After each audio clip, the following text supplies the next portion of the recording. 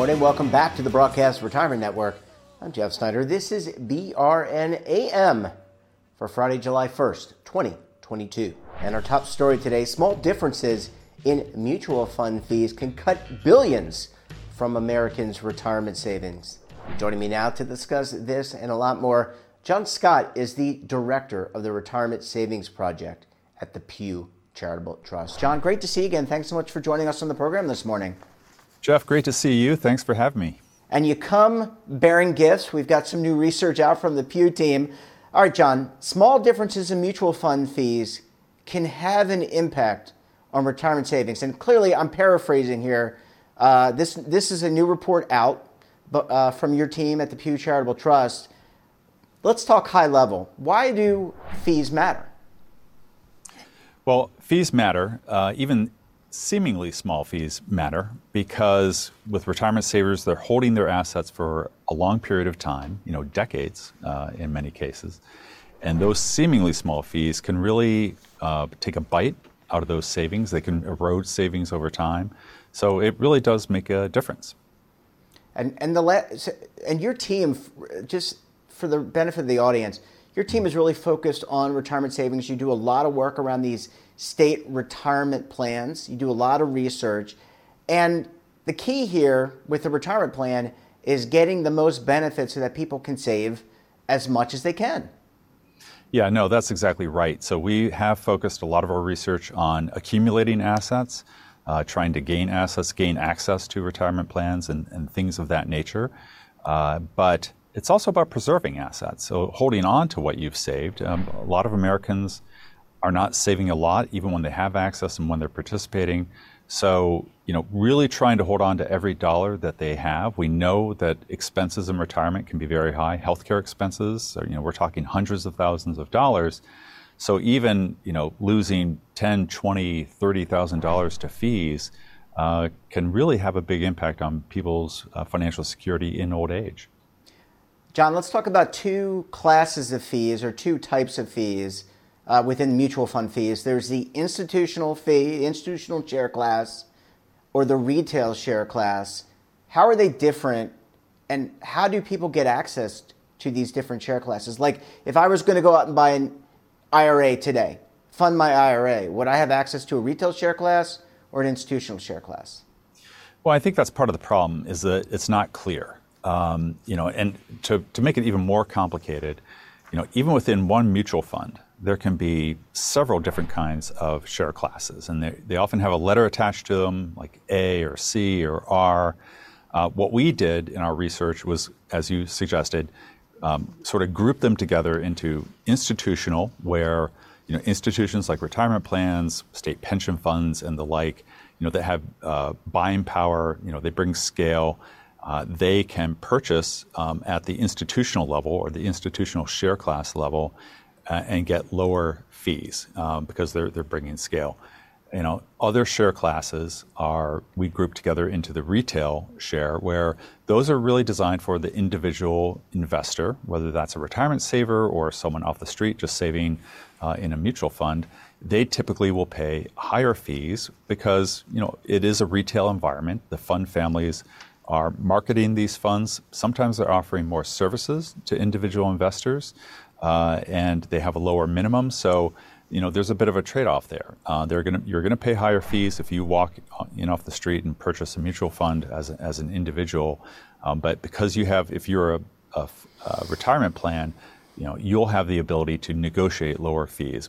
I think that makes sense. And so that is our basic comparison: is that institutional share class in a mutual fund versus a retail share class, all within the same mutual fund. And is it your sense that, let's take the two different groups of people. There's the fiduciary, and you and I have talked about the fiduciary a lot over the last few years. They have oversight of the retirement plan. And then there's the individual participant. Is it your sense that both groups have a good feeling for the differences that you just distinguished?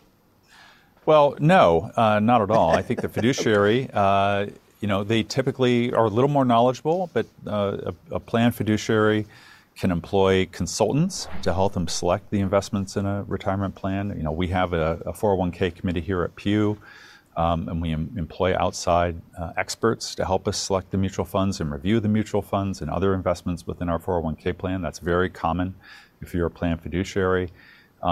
We have found in our own research that the individual participant isn't often aware that there's a fee disclosure. Even if they read the fee disclosure, large number of them don't understand it. It's not written for the typical lay person to understand what the impact of fees might be on their retirement savings. So there is a bit of an asymmetry in terms of the information from the investment company and the individual investor. I would even say that even for very small plan sponsors, the small business owners, even they find it difficult to understand the fee disclosures, even when they have access to some experts helping them. So it is a bit of an information problem. And John, you're telling me that people don't read the 100-page prospectus that you don't even get in the mail anymore? Now it's just electronic? Jeff, you and I, we're in a rare class of people who will plow through those things. I think that's very true. People don't read those things. And but even if they did, and this is sort of the key point, even if they did, I think it's very hard to understand how that would impact your savings. I completely agree, and I say that tongue in cheek because I think communication is important, but also consumption and how you consume is important. Last question, let's just talk about some of the ranges on these fees. I kind of glossed over that, but you and the team did an analysis. Let's talk about some of the range differences for equities, fixed income, and those hybrid funds, things like target date funds. When you compare retail to institutional, what do you see? Yeah, so in the brief that we published on this, we looked at the median differences. So what's the median institutional fee? What's the median retail fee for those three classes of mutual funds? And we disaggregated it even further. We looked at different kinds of mutual funds like domestic equities, international equities, different kinds of bond funds. But to make it easy to understand, we sort of made these large groupings of equities, fixed income, and hybrid funds. And when we look at the differences between institutional and retail fees, you're looking at, for equities, it's 34 basis points higher for the retail shares in the equities. It's 19 basis points higher when you're looking at the hybrid funds, and it's 31 basis points higher when you're looking at the fixed income funds. So, a seemingly small difference, but a significant difference nonetheless. Yeah, I mean, if you have $1,000 or $10,000, those costs add up if you're a retail investor versus institutional investor. John, I want to take a very quick break. When we come back, we'll talk about some examples to illustrate how savings if you're an institutional investor versus a retail investor. You're going to want to stay tuned right here on BRN AM.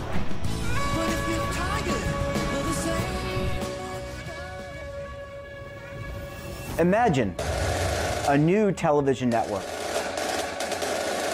that will make you richer, healthier, and in control of your financial future.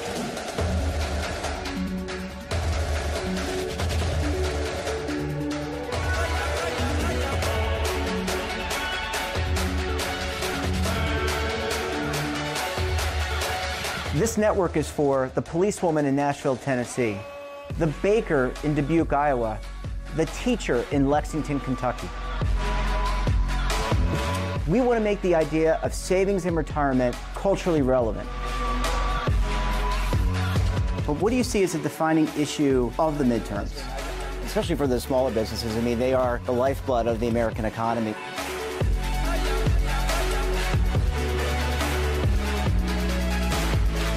Featuring exclusive interviews, current affairs, and docuseries.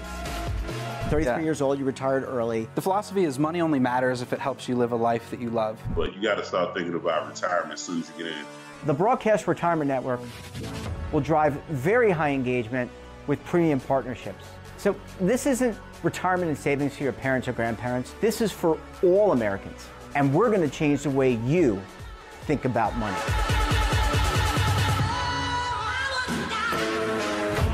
Welcome to the next frontier of retirement and savings. This is BRN, the Broadcast Retirement Network. Are you stuck with a low credit score, a credit report and score that's causing you to be denied credit or pay higher interest rates than others for the same things? Then do what Terrence did and call Credit Repaired for your free credit evaluation to help restore your credit. I started thinking about buying a new house, and my score wasn't where I needed it to be. I called and spoke with one of the representatives, and we just had a good conversation, and I liked what he was saying.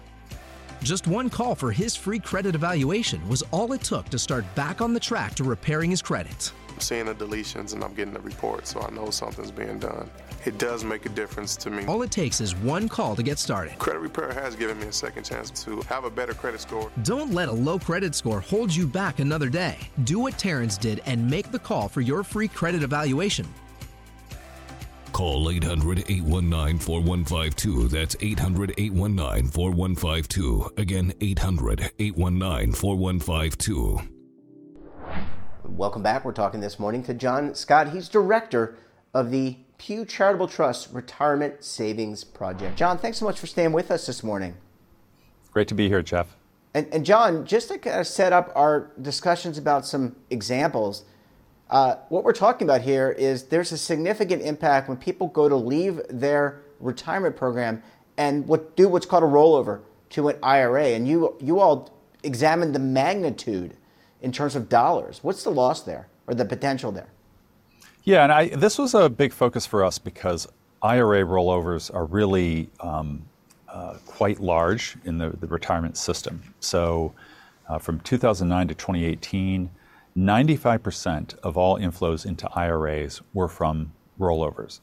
And in 2018 alone, $516 billion flowed into IRAs via rollovers. So we're really talking some big dollars, and that's the reason why IRAs hold more assets today than employer-sponsored plans. So that's why we really focused on fee differentials as applied to IRA rollovers. So, let's just take that $516 billion from $1 billion of IRA rollovers in 2018.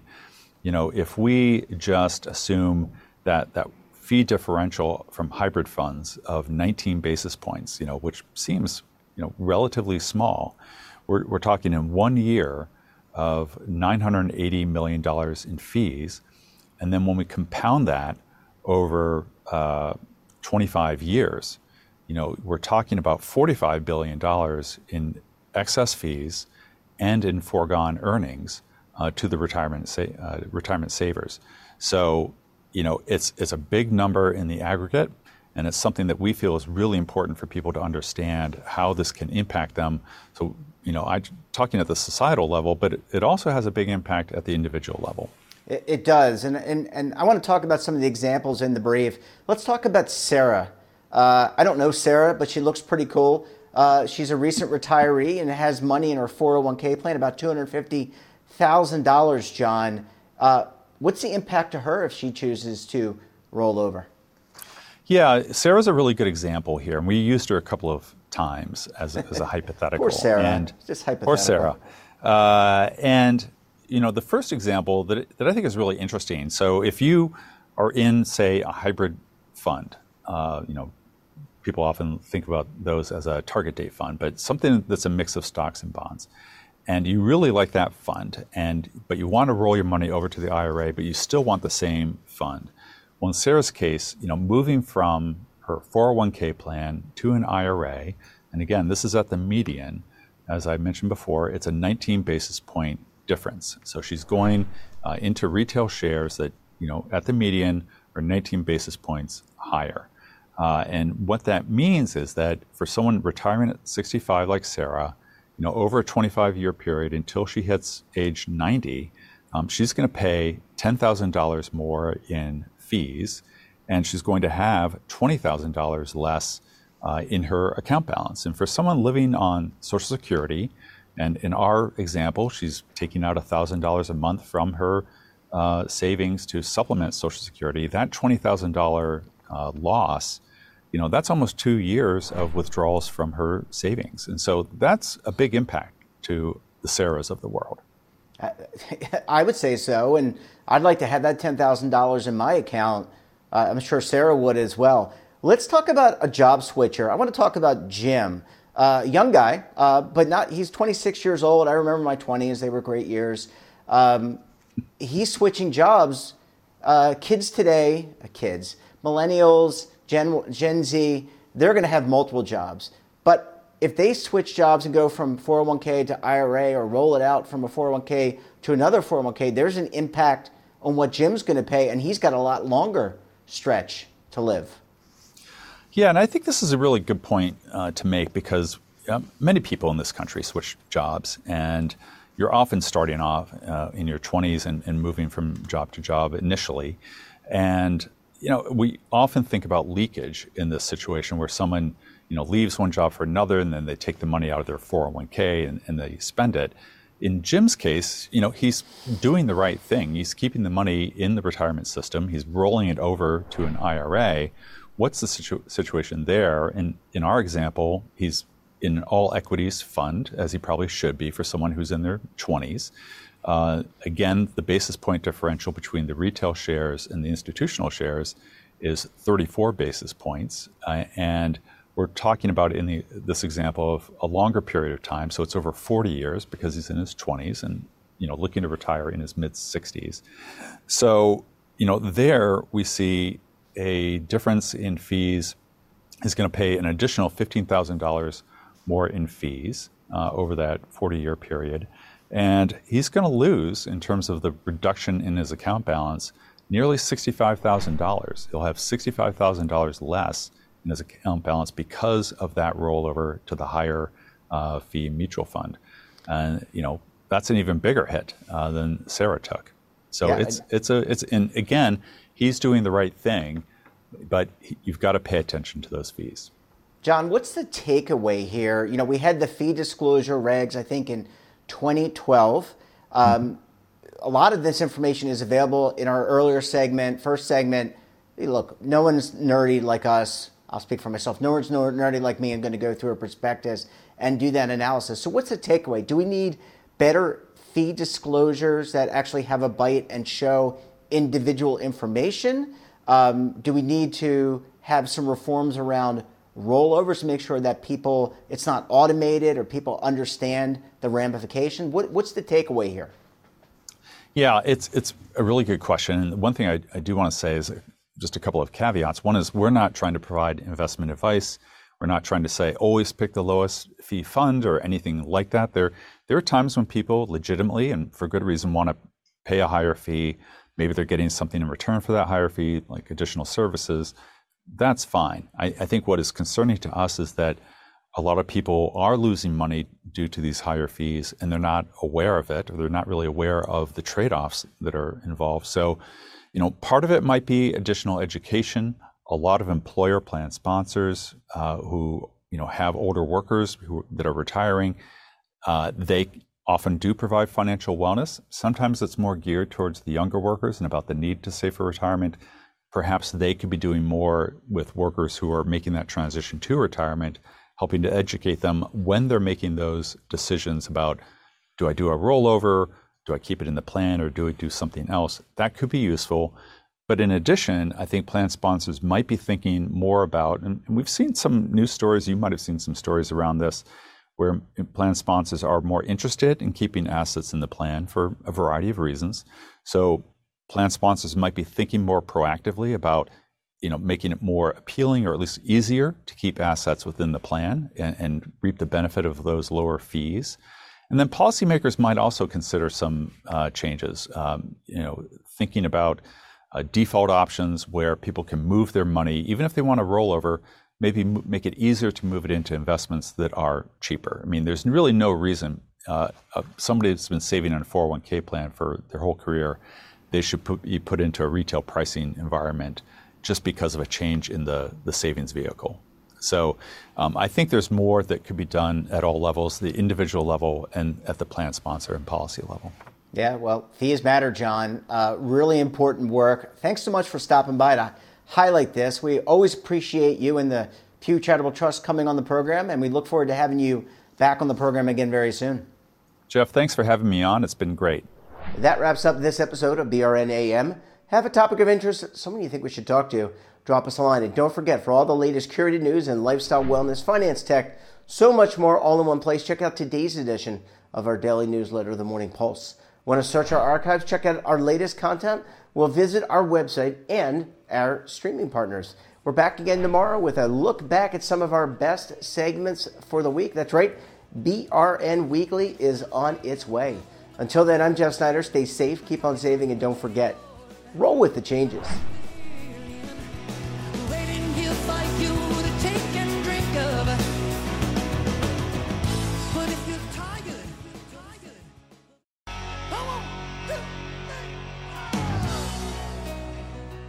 Now is your opportunity to co-create content around any topic on the First Lifestyle and Wellness Network. Reach a global audience through our platform and co-own exclusive branded content. All of our programs are available on demand and also as audio-only podcasts, so you can take us on the go. Broadcast Retirement Network, available anytime, anywhere, and on any device. Are you being audited and do you owe the IRS $10,000 or more in back taxes?